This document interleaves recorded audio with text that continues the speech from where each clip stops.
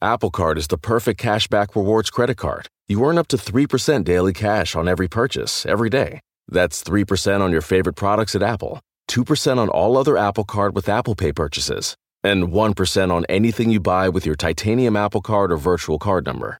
Visit apple.co/card calculator to see how much you can earn. Apple Card issued by Goldman Sachs Bank USA, Salt Lake City branch. Subject to credit approval. Terms apply. So why do you want to learn a new language? I'll tell you why. Because ¿Dónde está el baño can be a very important question at times. You know, Rosetta Stone is the most trusted language learning program, available on desktop or as an app. Fast-track your language acquisition with immersive lessons designed to teach you to pick up languages in a natural way. I love the fact that I can go from my laptop to my phone to pretty much anywhere and learn the language of my choice. Not to mention, I'm bringing my communication skills to new heights. Don't put off learning that language. There's no better time than right now to get started. For a limited time, Star Talk Radio listeners can get Rosetta Stone's lifetime membership for 50% off. Visit rosettastone.com/StarTalk. That's 50% off unlimited access to 25 language courses for the rest of your life. Redeem your 50% off at rosettastone.com/StarTalk today. Welcome to Star Talk, your place in the universe where science and pop culture collide. Star Talk begins right now. This is Star Talk, Cosmic Queries Edition. And today we're going to be talking about time travel, inspired by Dickens' classic novel, A Christmas Carol. Chuck, love to have you on this. Always a pleasure to be here. Although I'm not actually here. I'm coming to you from the future. You should just know that. Thanks for that heads up. Yeah. In case that matters. Let me say it to you this way. Neil, it's your kids. They're in trouble. Thank you, Doc Brown. Realize when they went into the year 2015. Just thought I'd remind you of that. Wow. Wow. Yeah. We'll get back to that. So I know a little bit about time travel. I don't know nearly as much as our guest, which is why we brought him on, a good friend and colleague from up the street at Columbia University, Brian Greene. Brian, dude. Our returning champion. Yes. Our returning champion, Brian Greene, ladies and gentlemen. Brian. He's professor of physics and math. Is that right? Both of those? Yeah, that's right. Dang. Isn't that, wait, as a layperson, isn't that redundant? It does sound redundant, yeah, but I don't touch equipment. That's what it emphasizes. Oh, yeah, it's like, get the hell out of the lab. You're one of those theorists. Yeah. Yes. Yeah, so Brian is a theoretical physicist and a longtime friend, and it's just a delight with best-selling books. And let me get the title correct of his latest book, because that this title leaves nothing out. Here it is. Until the End of Time, Mind, Matter, and Our Search for Meaning in an Evolving Universe. Came out last year. Brian, that title doesn't leave anything untouched. You need all the good search words so that you can come up on anything anyone ever puts in. So yeah, that's great. And who's the publisher of that? We'll give them a shout out. SEO optimized. Knopf. Knopf, very nice, very nice. And of course, many people know of you through being co-founder, I think, with your wife. Is that correct? Of the World Science Festival? Yeah, with Tracy Day. Correct. Yeah, Tracy Day. I met Tracy Day before I knew you when she was a news reporter. Was it for NBC? Is that right? ABC. Yeah. ABC. Yeah. She did an interview with me. I don't think I didn't know that. She never mentioned it. Jeez. Yeah, we go way back right before. So let's put some context on the table. So Charles Dickens, which is, he wrote Oliver, he wrote A Tale of Two Cities, he wrote A Christmas, he wrote a bunch of stuff. And I think he wrote A Tale of Two Cities. Is that? Yeah. Sure, of course. Yeah. It was the best of times. And the worst of times. Right now, we're in the second part of that right now. Yes, exactly. we're So, written long time ago, 1843. And by some measures, it may be the first sort of modern literary example of time travel or the implications of time travel. And so that's well before, like a half a century before H.G. Wells' The Time Machine. So itself quite a remarkable step to take in storytelling. So Brian, before we had Einstein's relativity, do you know, how did anybody think about time travel? I mean, it's a good question. What was it missing? What? Let me say that differently. Yeah. What do we in our enlightened modern times, with the benefit of relativity, get to say about time travel that they couldn't say before Einstein, before the 1905 special relativity paper and the 1916 general relativity? Well, yeah. I look at us as the unique species on the planet that's able to lift ourselves up above the timeline and think about the past and future. So that immediately gives us at least the imaginative capacity to travel to the past and the future. But of course, you're going beyond that. You want to know about real time travel. And what we can say today that they couldn't say back then is that time is much more individualistic than anybody would have ever thought. The common view of time was it's universal. It's the same for me, for you, for anyone else, regardless of what we're doing, what we're experiencing, how we're moving. And that Einstein shattered by showing that time elapses at different rates depending on all those qualities. How you move, the gravity you experience. That's the main new feature. Awesome. Interesting. That is amazing. So now that you said that, because please, one of you, either one of you, I'm filthy with physicists right now. I can just, it's raining physicists. It's raining physicists. I'm an embarrassment of physicists' riches. So this is just wonderful every time I think about it. But if something is, let's go as close as geosynchronous orbit, like a satellite, and it's traveling at this speed, and they have to adjust the clocks because time is ticking differently for that thing up there than it is for us down here. And can you please just speak to that? And can you speak to, is it a literal elapsed difference? Like running clock, or is it something that causes it to seem like an elapsed difference? Oh, good one. Well, I shouldn't jump in. Maybe Neil wants to take this. Well, no. So why don't I'll just start with 1905, and you pick us up at 1916. Okay. So what we learn with 1905 special relativity is that the faster you go, all right, you will perceive events around you as well. Okay. If you watch someone go fast, you will perceive their ticking clock to move more slowly than yourself. And we call this special theory of relativity because it only involved motion that did not accelerate. It was a very sort of basic case of motion. And so once you got used to that, then 10 years later, he throws in a whole other fact. And Brian, pick it up from there. Yeah, the new fact that Neil's referring to is that gravity also affects the passage of time. So Chuck, in the example that you gave, if you have a clock on planet Earth and a clock that's hovering above the Earth, some number of miles up there, those clocks will really tick off time at different rates because they're experiencing different forces of gravity. The stronger the pull of gravity, the slower the clock ticks. So the clock on Earth truly is ticking off time at a slower rate than the clock that's floating up there in space.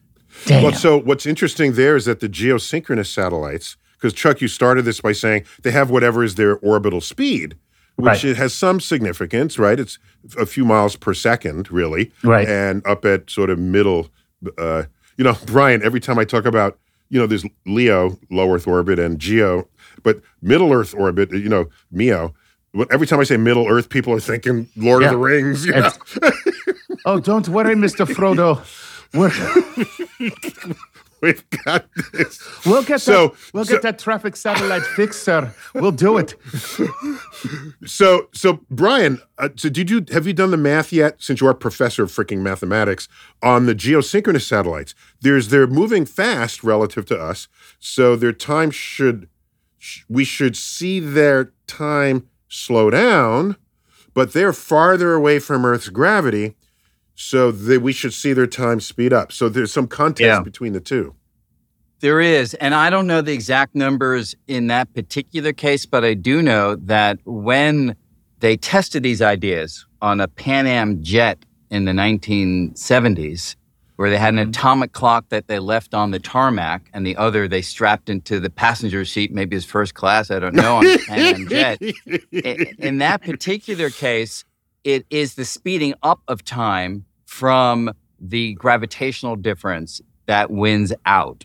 So whenever I teach this, I'm always careful with my language because you would think that clock should tick up time more slowly because it's in motion. But when you take the competition into effect, in the end, the net change is not what you would have anticipated. But none of that really matters. What really matters is when you take all the effects into account, motion and gravity, that Einstein delineated, the prediction agrees with the observation spot on. And so these effects are truly real. So I didn't know about that experiment. And Brian, please tell everyone. Yeah, Haefel and Keating were the two scientists. Tell everyone what Pan Am is. Yeah. I'm just saying. That was the Southwest of its day. Yeah. Right. So Pan Am actually was also the space shuttle in 2001: A Space Odyssey. It was a Pan Am space shuttle. Going up to the space station where there was an AT&T phone and a Howard Johnson's hotel. Super cool. That's very cool. Well, so it turns out, I didn't know that about the Pan Am. That's excellent. That remains true even for the geosynchronous satellites. So the fact that they're higher above Earth wins over the fact that they're moving fast. And so when the geosynchronous satellites hand us our times to our cell phones, they have to be pre-corrected, knowing that Einstein's ideas are correct, which is just freaking mind-blowing. Einstein could say it in his armchair, right? And it can happen in a physics paper, but to actually measure the stuff is a whole other thing. It's totally insane. It's totally nuts. And just one other thing, Chuck, for your question, even if you take gravity out of the story and you take two clocks and you send one into space and it turns around, it comes back, and you literally compare the clocks side by side, they will show different amounts of elapsed time. Wow. So it's real. The clock on Earth in that particular case will have ticked off more time than the clock that went on that round trip journey. So in a sense, the person carrying the clock on the round trip journey has traveled into the future. They're seeing the Earth at a later time than their own watch would suggest it should be. And one last point about Ebenezer Scrooge. He was observing different Christmases, but the big issue for any storyteller is whether you can interact either with the past or with the present that you then have access to. And so what does Einstein say about that? Well, he doesn't say a whole lot about travel to the past, because everything that he was doing, if you actually follow it through, you can move in such a way or experience a gravitational field that allows you to go into the future. And if you're in the future, he said, sure, you interact with anything that you want to interact with. It's just that you are at a later time than your own clock would suggest. But when it comes to the past, I haven't read anything that he wrote, but it's a real conundrum that, Back to the Future popularized, right? If you go to the past, can you change things in such a way that might prevent your own birth? And then you're in a logical paradox. How could that ever happen? And people have struggled with that. And we can talk about the solutions if it's relevant to the topic here. But in one of those solutions, you can interact, but you're constrained. You don't have the freedom that you would have thought you would have had to mess things up. Now, wait, is that constriction forced upon you? Like, for instance, if I were trying to get rid of my own self. So I'm going to commit suicide via time travel, right? Oh, okay. Suicide via time travel. So those constrictions, since I'm coming from a place that is already set, okay? Yeah. I go back at my origin, before my origin, I'm sorry. And then let's just say, I cause my parents to hate each other. I'm doing the reverse of the movie, right? And they end up hating each other. Because you can do this without bloodshed, right? Yeah, without You just bloodshed. have to put your parents in an argument at a time they might have made love. Right. And then you're not conceived in that moment. Exactly. Or I just do something really nasty, but not, like hit on my mom, and she's just like, "You are adorable," and I'm like, "Yeah, don't ever talk to that guy." And so before this gets too far out of hand, I wasn't going any further, Brian. Slow down, Chuck. Yeah. Slow down. Right. Slow down. Let me just ask this. So would then kind of like the box of time force those events to happen anyway in a different circumstance, even though I just screwed up the circumstance under which I came into being? No, I wouldn't frame it that way. Okay. The answer that I would give on that is that if you travel back to an earlier moment in time before your own birth, then you were always at that moment. There aren't two versions. There aren't two versions of a given moment in time, right? A moment in time can't change, because what would be the parameter through which that change would occur? It'd have to be time. But we're talking about individual moments. So if you go to the past, you were always part of that moment, and therefore you were always part of the causal chain of events that resulted in your own birth. Ooh. So you okay, so are simply... wait. So Brian, Brian, in the time machine, the character has a love interest, and then she crosses the street and is hit by a horse and buggy. Back then, I guess that was a deadly thing.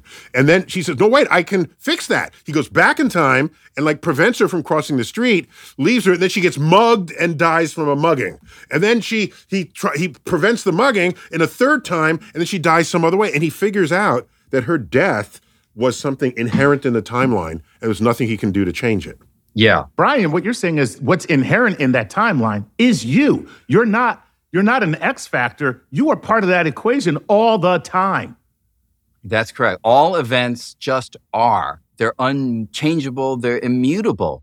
So the events can't change. And you simply, if you go back to the past, are fulfilling the precise set of events that allowed you to exist and to go on that journey in the first place. Now, look, I'm not saying this is the only resolution to these ideas, because Neil, the example that you gave brings to mind another proposal, which is this idea of a multiverse. Okay. Well, let's pause there. We're going to take a quick break, and we're going to come back, and we're going to find out what kinds of time travel are theoretically allowed.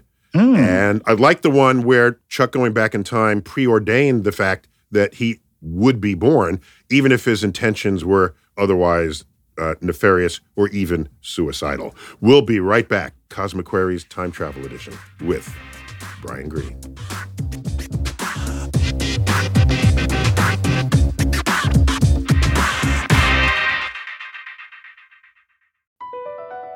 Across America, BP supports more than 275,000 jobs to keep energy flowing. Jobs like building grid-scale solar energy in Ohio and producing gas with fewer operational emissions in Texas. It's and, not or.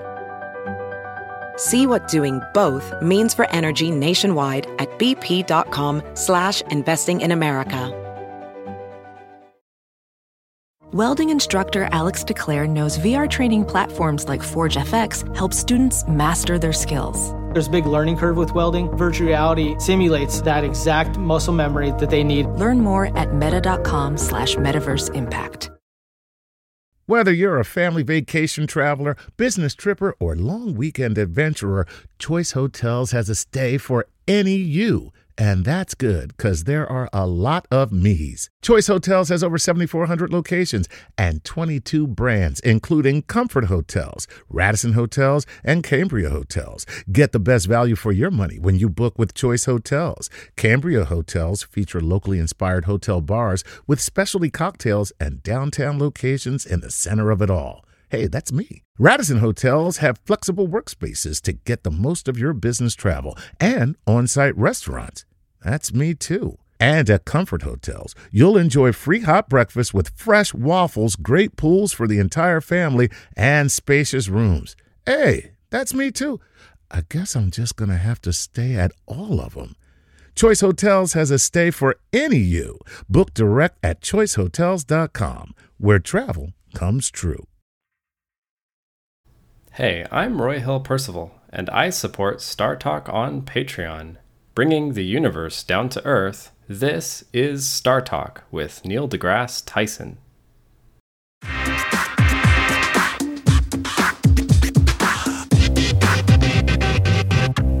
We're back. Cosmic Queries, Time Travel Edition, inspired by Charles Dickens, The Ghost of Christmas Past, Present, and Future. Brian Greene. We got the best person in the world to have this conversation with, Chuck, and you know it. Absolutely. So Brian, in the case where Chuck's going back in time was part of the equation that led to his birth in the first place, even if he only just realized that. Let me give an example that I've given before, but it seems to be consistent with that, okay? So I see, so let's say we can use tachyons, which travel backwards in time, and I can send texts via tachyons. And I watch you walk down the corridor, and you slip on a banana peel. And I say to myself, Brian's my friend. I don't want him to bust his ass slipping on a banana peel. I'm going to text him. So I text you via tachyons. You get the message before you slipped on the banana peel, and you look down to the message, and by looking down, you don't see the banana peel, and you slip on the banana peel. Yeah. So I ended up causing you to slip on the banana peel. Is that the same case that you just described with Chuck? Yeah, it's a self-consistent, immutable set of events. And the text, inexplicably from your perception, is what actually causes the event that you wanted it to prevent. But indeed, it's part of that causal fabric. And that, in this approach, is the immutable quality of the timeline. Wow. That's cool. So it's very cool. It's reverse destiny. Well, it's timeless destiny. Well, so all the events of reality just exist out there, and it perhaps is human perception that orders them into this causal set. But they're just all out there, just like all of space is out there. And this way of thinking about things, all of time may be out there too.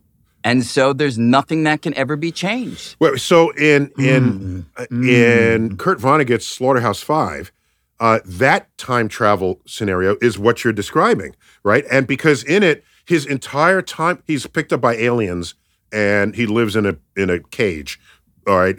An alien zoo, but it doesn't matter to him because he still has access to his entire life's timeline. And when he's describing this, or they described it to him, he said, when will I die? You're always dying. When was I born? You're always being born. When did I go to college? You're always going to college.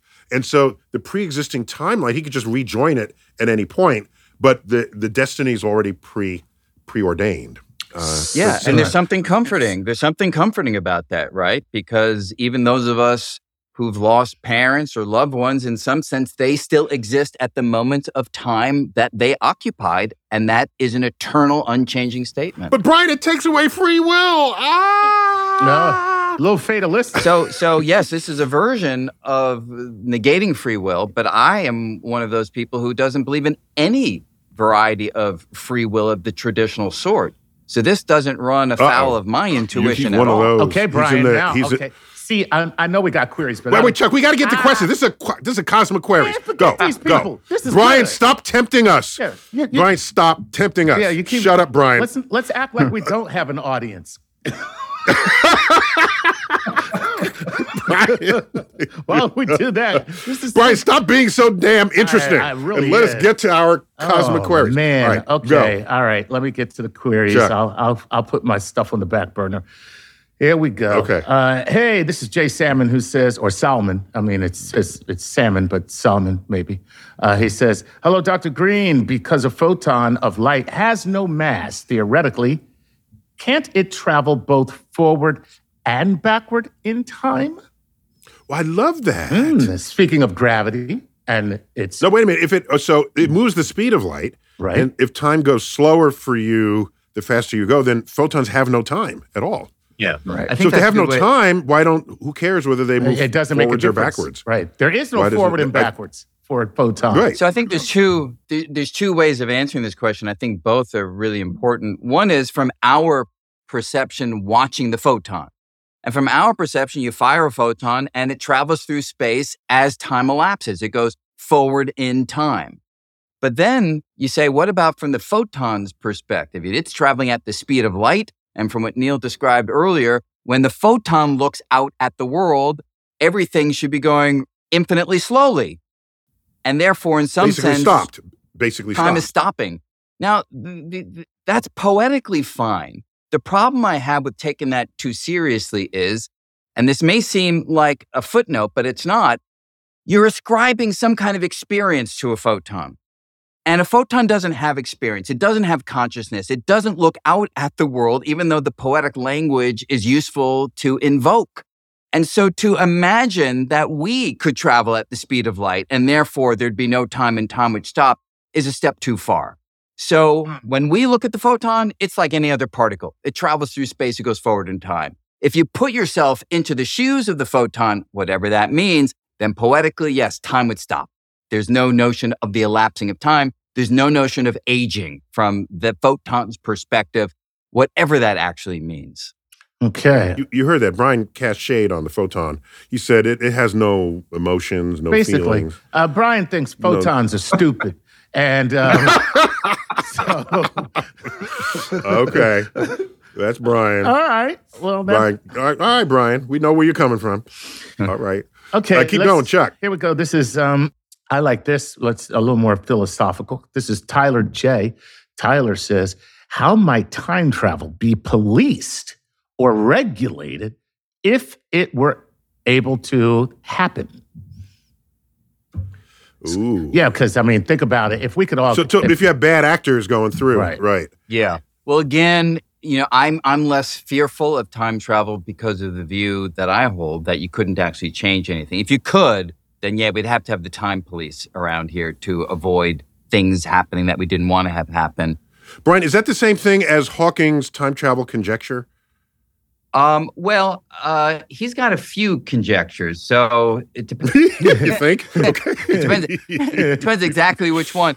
But I think Hawking has said chronology protection that you can't travel to the past because it keeps history safe for historians, right? Because, if you could travel, you could change things. And it's also his explanation for why we're not overrun with tourists from the future.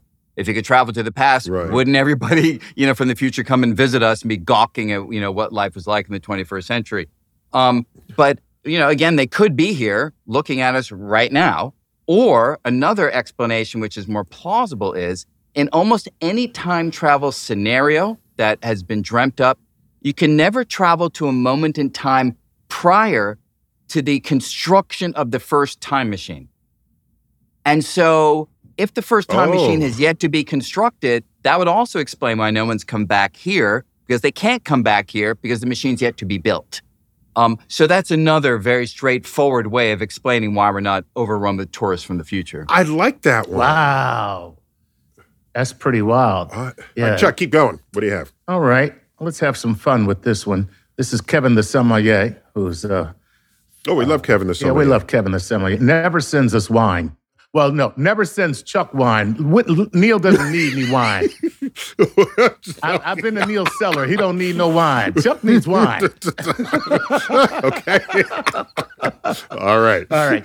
Kevin the Sommelier says, Dr. Green, what Hollywood film depicts time travel best in your estimation? And then he says, is it Frequency? Well, yeah, I had a brief moment in Frequency. I tried to convince the filmmakers on how the end should be done, but it could have been more accurate. Frequency is a film? I had never seen it or heard of it. Yeah, Frequency is a film. There's a time travel element where a father and a son are able to communicate across 30 years, and the father's long since been dead. He's a firefighter. He died in a fire, so the son tries to tell the father, go left, not right in that burning building when it happens tomorrow, and he actually saves him. So they do change the future in that particular case. So yeah, there's a multiverse way of thinking about it. Wait, they called you for advice on that?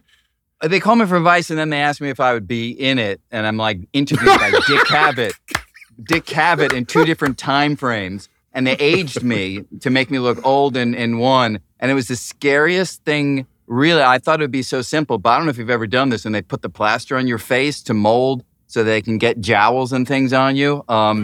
Feels like being buried alive. But excuse me, Brian, black don't crack, so that wouldn't be necessary. That's true. I'm 87. I'm 87 years old, Brian. Yeah. Wait. So, Brian, were you in the movie? Brian, were you in the movie? I missed it. There's Okay, like I gotta scene go. where I'm in a television set being interviewed in the past and another television set in the future to like set up this time warpy thing. Oh, cool. Damn. And that's Chuck. That's not his first movie. He was in the Mimsy movie. What's the name of that movie? The Last Mimsy. Yeah. Oh, The Last Mimsy. He was in The Last Mimsy. Nice. My boy was in The Last Mimsy. Interviewed as Brian Greene. Oh. We need expertise on this one. And you were great in it. You were like total natural. I loved it. Well, thank you. I appreciate that. Okay, so what's the best movie? What's the best movie? Yeah, I would say that Interstellar is probably the best one, where you have Matthew McConaughey going near a black hole, time slows down. So when he goes back to the ship, the fellow left on the ship is 23 years older, even though McConaughey is only like an hour older. And then Matthew McConaughey, I can't remember his name of his character in the movie. Just to be clear, 23 years older. Not 23 years old. So the guy's gray. Yeah. Yeah, it's sort of a very crazy scene, but it's accurate. You know, you go down to near a black hole and you come back and your crew members have aged decades and you've aged an hour. But then in a very poignant moment, the character sees his own daughter much older than he is. And right. She's sick in her bed, as you may recall, and he kind of comes into that room. So those are accurate features of Einstein's general theory of relativity. So it's not just because you're buds with Kip Thorne, who was co-executive producer on that movie, who was professor of physics at Caltech. It's not just because you're friends with him. That's not because I'm friends, but no doubt it was his expertise that kept the film on scientific track, which is kind of a beautiful thing. It's a great movie. And Chuck, did you see Interstellar? Oh God, yes, I love it. It's one of my favorite sci-fi movies. It's that. Did you see the name of the robot? It's the big square robot. I forget his name. Yeah, the big rectangular robot. Which, it had by a name. the way, was the best, I think, depiction of a robot in a movie. It's just a block. Like everybody wants robots. Everybody was like, "I am a robot." No, it's just a block. They're like, "Here's a square that has appendages when it wants," and I forget its name though. Do you remember the name of the robot? I do not. Brian, do you remember the name of the robot? I'm embarrassed to say I can't even remember the robot, so I'm out of this competition. Okay. The robot's name was Kip. Kip. Oh, yeah. There you go. Yeah. Just thought I'd tell you. Kip Thorne. Nice. By the way, Kip Thorne, of course, helped pioneer LIGO, Laser Interferometry Gravitational Wave Observatory, received the Nobel Prize, was the co-recipient of it a few years ago. And he did the movie. So we got some good people out there. Nice. Trying to raise science literacy of the world a few notches. So, All right, there it goes. So good calculations there on the time. So that's just straightforward gravitational Einsteinian physics.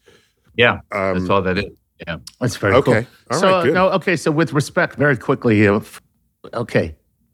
do we have any... Wait, Chuck, are you a Patreon member? It sounds like you're asking your own question. I paid this month. You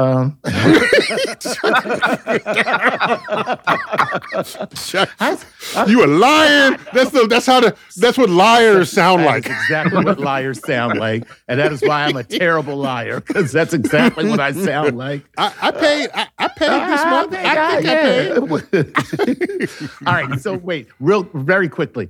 Do we have any information on the aging of cells at the speed of light or in gravitational situations that we might be able to attribute to time travel? Yeah, well, everything that we're talking about in terms of time slowing down or speeding up, it's truly time. So any physical process, whether it's the motion of atoms or the motion of particles in a cell or motion of aspects of proteins carrying out instructions given to them by DNA, it all happens at a rate dictated by how time elapses. So when we talk about time slowing, Brian, it's not as though it's everything slowing. So, Brian, just to be clear, because there's a point of ambiguity here, unless we say it explicitly. It's not that being in stronger gravity has some effect on your physiology that makes you age more slowly. Right. It's an actual change in the ticking clock that's on your wall. That it's everything around you and has nothing to do with the effect of gravity, the strength of the gravity on your metabolism or anything. It has to do with the space-time, the fabric of the space-time that you're embedded in. Is that a fair way to say it? It's totally fair, and so much so that even your thoughts would slow down in a strong gravitational field. And that's why you wouldn't even notice in your local environment that anything had changed. Everything slows down, even your thoughts, so there's no obvious evidence of it. It's only when you compare time elapsing for you with time elapsing for somebody far away in a different circumstance that you recognize, things have elapsed. Now, of course, strong gravity might still kill your ass, but that has nothing to do with the time that's ticking. That's right. That's right. Amazing. Okay. Amazing. All right, Chuck, keep going. Okay, here we go. This is Logan Kent. And Logan says, hello, beloved science professors, and happy holidays from Kansas City. I'm already giddy waiting for the episode where we get to hear about the knowledge and theories on the topic of time travel. Okay, well, we're in it. Okay. Nice. And he says... And he's hailing from both Kansas cities, Casey Mo and Casey, Kansas, I guess. Yeah, okay. That's the plural there, right? Yeah, Very good. Okay. He says... if controlled backwards time travel was possible today, where do you think your matter or information would travel? And no, I'm not talking about what time do you want to travel, but rather if you were in a third-person position observing someone travel back in time, what do you think it would look like? So the time travel itself, if you were the observer, what would you see if you were able to observe the timeline itself? So I like that, but also just slipped in there, Brian, was some mention about information. Yes. And that links to entropy, I presume. So if you can tackle both of those in the next 90 seconds before we go to break. So look, I think the only real way to answer that question is to commit to a version of time travel to the past. And the version that I find most convincing involves wormholes. And the idea of a wormhole, I think many people know this idea. It's a tunnel from one location in space to another location, pays a kind of shortcut. And if you move those openings relative to each other, or you put one near a black hole, again, there'll be a time difference between the two openings. So now one opening is ahead, one opening is behind. So you go through the tunnel one direction, you go to the future. You go through the tunnel the other direction, you go to the past. So what would going to the past look like? Somebody would enter the opening of a wormhole and they would disappear and they'd pop out the other opening of the wormhole at a different place at a different time. Well, so in the Marvel universe where you have Doctor Strange opening these portals, he's only moving through space. He's not actually moving through time. So that's a lost storytelling element there that they could totally do interesting things with, it seems to me. Yeah. I mean, the richness of wormholes really arises when you have a time difference between the two openings. I mean, it's fun to have a tunnel through space, but it is mind-blowing to have a tunnel through time. And also, I would add that I think I can add correctly, Brian, that as portrayed in the movie Contact, where Jodie Foster goes through this, we presume is a wormhole, to get to visit the aliens, and then she returns. We like the idea that it's like a water slide. You know, you're in this tunnel, you're in this tube, and you're sliding, but it's really just a simple hole. You step through it, right? It's not some journey. Isn't that correct? Because they're basically in the same place. They can be, but you can also have situations where the throat of the wormhole has some length to it. And then again, it would just be traveling through space. It wouldn't be some kind of, like you say, water slide or some kind of weird thing that was happening. But you're right. Oh, okay. So, all right. So if you're going to do this, at least, and report on it, if you're in a wormhole and it's propped up nicely and it's safe for you, then you're just moving through space backwards in time if the opening of that wormhole is near a black hole where time is ticking more slowly than where you came from. Or if it was there for a while. Once you set the time difference between the two openings, you can then move away from the black hole. Right. Because the time difference will then persist. Wow. Jesus. That is insane. So, Chuck, in this one broadcast, you've mentioned God and Jesus together. Yeah. This must be a very significant force operating on your brain. Right instead, I should have said, Father Time. Why don't you give us one more question before we hit the break? All righty, here we go. This is Jim Kelly, and Jim Kelly says, "Hi, Dr. Tyson, Dr. Green, Dr. Comedy. Why do physicists assume that all time travelers are murderous, patricidal maniacs?" Just kidding. Just kidding. But how does a hypothetical paradox preclude the existence of time travel? All right, let's take a quick break because I want a good answer from Brian out of that. So, Brian, we're going to discuss the paradoxes and how they're circumvented when we come back on Star Talk Cosmic Queries, Time Travel Edition, fully inspired by Charles Dickens, who kind of went there first before other novelists thinking about the Christmas past, present, and future. Bah, humbug.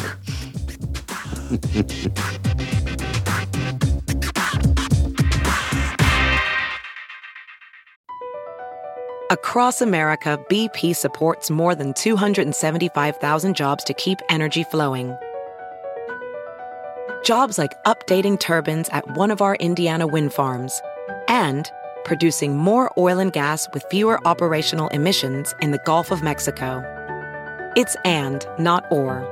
See what doing both means for energy nationwide at bp.com/investing in America. Welding instructor Alex DeClaire knows firsthand how VR training platforms like ForgeFX can help meet the demand for skilled workers. Anywhere you go look, there's going to be a shortage of welders. VR training can help welding students learn the skills they need to begin and advance in their career. The beauty of virtual reality is it simulates that exact muscle memory that they need. Explore more stories like Alex's at meta.com/metaverseimpact. Want the same expert advice you get from the pros in the store while shopping online at DiscountTire.com? Meet Treadwell, your personal online tire guide that matches you with the perfect tire for your vehicle. Get your best match in 1 minute or less with Treadwell by Discount Tire.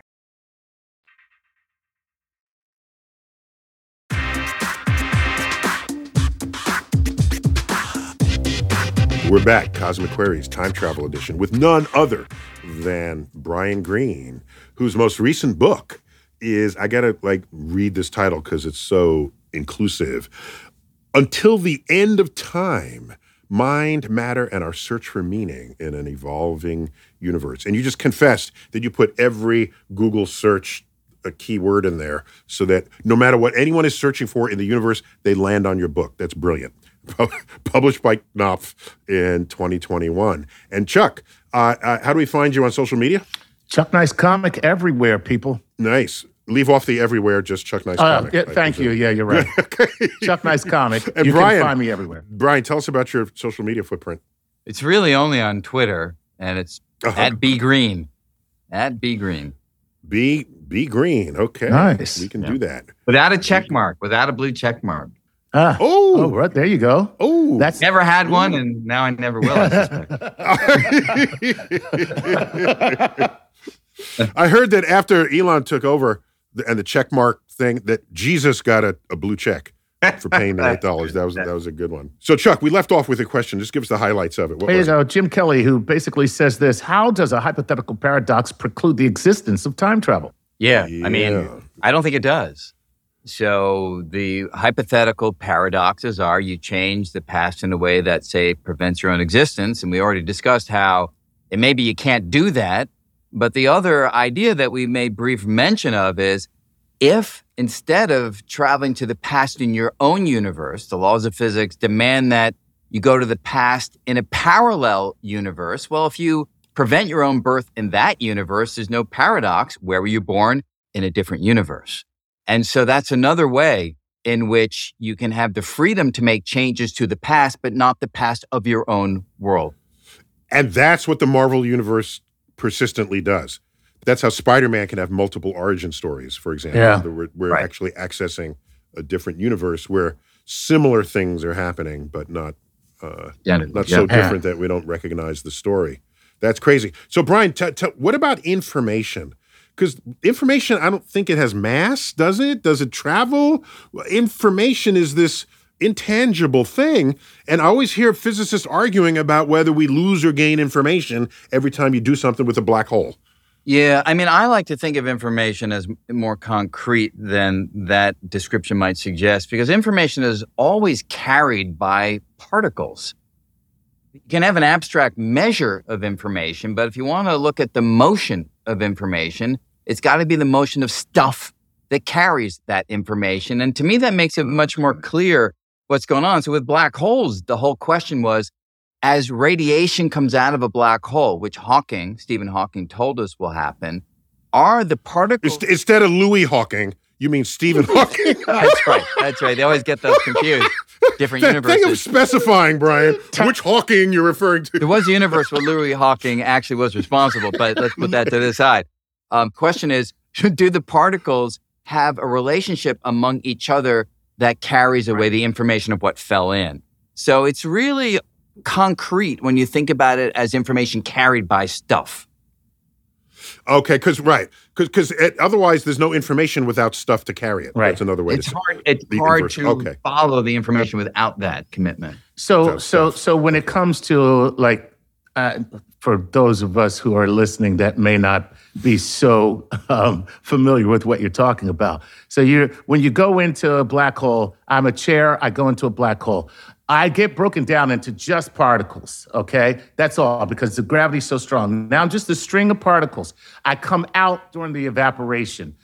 Would I be able to be a chair again? Okay? That is the question. That is the deep question. Right. And for a while, Hawking said no, that your particles would come out and they'd have no memory of their earlier configuration. The information that they carried would be lost. But he was ultimately convinced by string theorists and others that that was wrong. The particles will come out and they do carry the imprint of the fact that they were once a chair. And if you measure the particles appropriately, you could reconstruct the chair when those particles come out. But the chair itself doesn't come out. You have to still make the chair. That sounds like a cop-out. Wait, actually. It's now an IKEA chair. IKEA is in black holes. Chuck, I love that new theory. All right, Brian, I want a new research paper on that. I want on my desk in the morning, Brian, the IKEA hypothesis. Wow, that's amazing. All right, Chuck, keep them coming. Keep them coming. let's keep it going. This is from Y Koss. And Y says, hello, Brian. Hello, Neil. And then he puts in parentheses with a question mark. Chuck? Okay. That ain't right. I don't know what's up. We've been Lord Chuck. We've been King Chuck. Yeah. All right. Okay. He says, is it possible to calculate precisely where in the universe Earth was in a moment to make sure that we find ourselves on Earth's surface and not in the position that Earth was in when we are time traveling? How would you compensate for the... Oh, wait. And then, wait a minute now. This is where this is when you know that Y Koss was either thinking too much or maybe might have been smoking a little something. Then he goes, then he goes like this. How would you also compensate for the expansion of the universe when calculating that trajectory? So he's getting it all in. He's all in. He's all in. So let me toss to Brian here after I say something. So in Back to the Future, they kind of avoided that problem because when Marty went back in time, he went back in time in a precise whole number of years. Okay? And so Earth would be back where it is when he goes back in time in its orbit. Enough for the plot line. But if he went back a week or even an hour, he's not in that parking lot anymore at all. So Brian, tell me about all this time travel mechanisms when in fact the universe is changing. So you can't just show up in the same place and expect to be home again. Exactly right. And so when you time travel, you also need to space travel. It's really space-time travel, right? You have to pick the location in time and the location in space. And typically in these films, they only talk about the time part of things. And to make it concrete, if you're using the wormhole version of time travel, the opening of the wormhole that you're going to exit from, it's at some position in space at some moment in time when you exit. And you better be certain that you have somehow maneuvered that opening to be, say, on planet Earth, if when you exit, you want to still be on planet Earth. Otherwise, you could exit back in time, but near the Andromeda Galaxy or just an empty space. So you do need to dial both in order to get to where you are intending. Okay, interesting. I bet they don't know that, but we accept it anyway, right? Sure. It's implicit. It's implicit, I guess. Yep. Is what that is. Mm-hmm. Yeah. All right, Chuck, keep them coming. All right, let's go. I want to find this young person who. The way you described that previous question, it sounds like we should have a Cosmic Queries only if the people were on weed when they wrote the question. Oh man, let me tell you something. That's a great show. Just legal weed, not illegal weed. It will either be our best show or our worst show. Or the worst. No. While we're doing it, we'll think it's the best. Right. And then afterwards, we'll know it's the worst. Exactly. That is kind of how that goes. All right, this is Savage 162. And Savage 162 says, in the frontier of science, is there any idea on how to try and detect the theorized tachyon particle? So... Remind us what a tachyon is, Brian. Yeah, so it's what you had mentioned earlier, Neil, this idea of a particle that can go faster than the speed of light. And when a particle can go, hypothetical, I should say, a particle goes faster than the speed of light, there are observers watching that particle who will see it reach its target before it was emitted by the source. Reaches target before it was emitted by the source. So cause and effect become flipped for the observers who are witnessing the motion of a tachyon. So the question is, how would you ever detect these things? And it's a bit, first of all, to measure something going faster than the speed of light, that's actually not that hard. You start with a particle at one location and you fire it, and you simply calculate, or you measure, I should say, how long it took to get to the target. Did it beat a light beam or not? And that's it. So that's pretty straightforward. And indeed, you may recall, I don't know, some 10 years ago, there was a claim. That neutrino thing in Italy, right? Yeah, in Italy, there was a claim that these neutrinos had gone from the source to the target and beaten a beam of light. They'd gotten there earlier than a beam of light would. Now, some of us knew that couldn't be true. So, Brian, you know the joke about that, the Euro joke, because Europeans like joking about each other. They said that would have been the first time Italy arrived anywhere early. Yeah, that's right. That's exactly right. So that was the key tip-off immediately that nothing gets.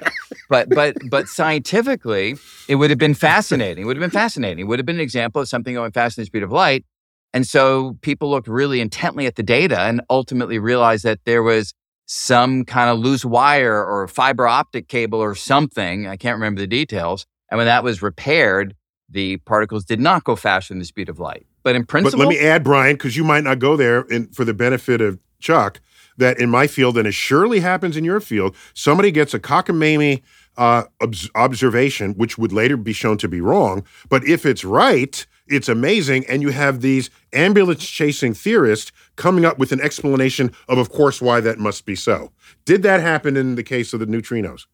Oh, gosh. I'm not completely sure. There must have been a few papers because nobody could have fully resisted it within the confines of the entire field. But 99% of the people who encountered that result that I spoke to were like, it can't be true. It just can't be true. Right. And it wasn't true. Right. And it wasn't true, which is right. Wow. All right. Cool. Okay. Let's see. Here we go. Time for a few more. Ryan. This is just Ryan. He's like Cher. Just Ryan. He says, hello, doctors. If we developed a way to time travel backwards, Could we travel to a time before the Big Bang? Or would we just break science altogether? I love it. Brian. Yeah, well, the whole question of before the Big Bang is a deep one. And it could simply be that there's no notion of before when it comes to the Big Bang, because the Big Bang could be the origin of time itself.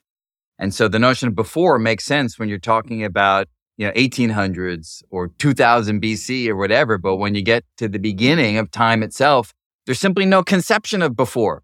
And so there may not even be a realm of reality that we could delineate as before the Big Bang.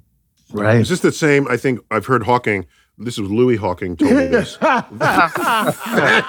that going before the Big Bang might be like asking what's north of the North Pole. North Pole. The whole that's a good grid analogy. system is defined there.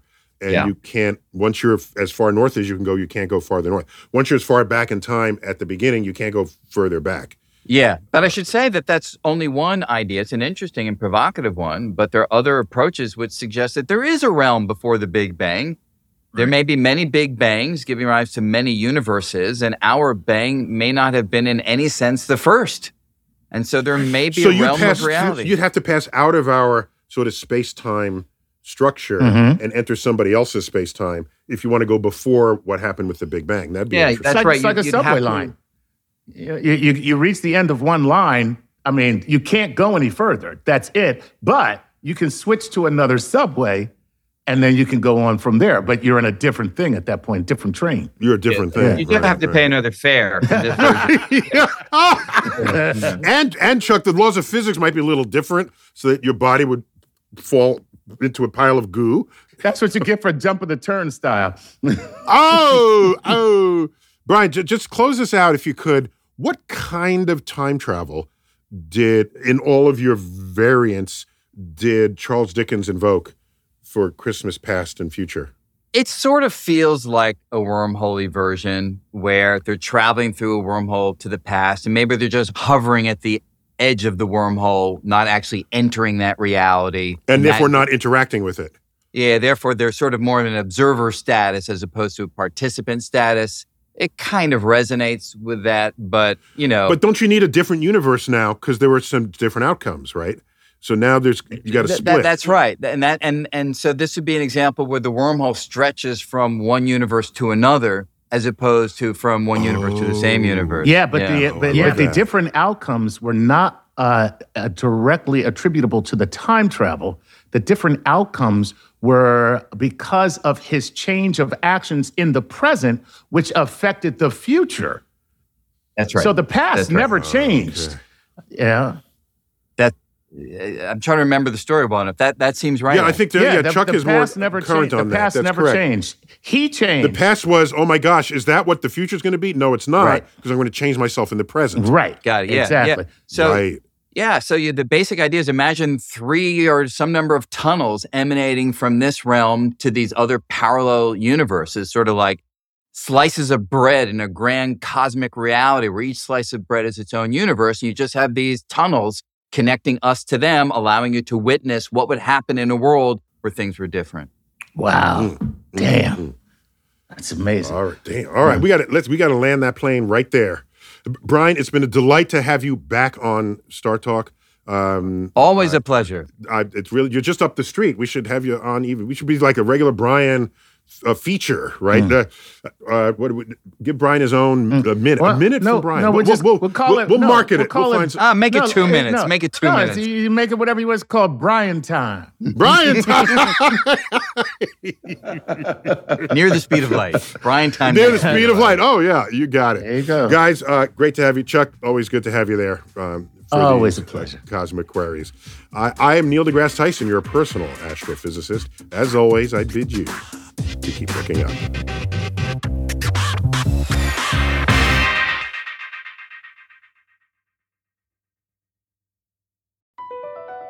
BP added more than $70 billion to the U.S. economy in 2022 by making investments from coast to coast.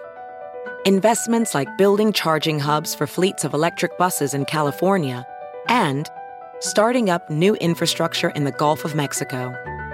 It's and, not or.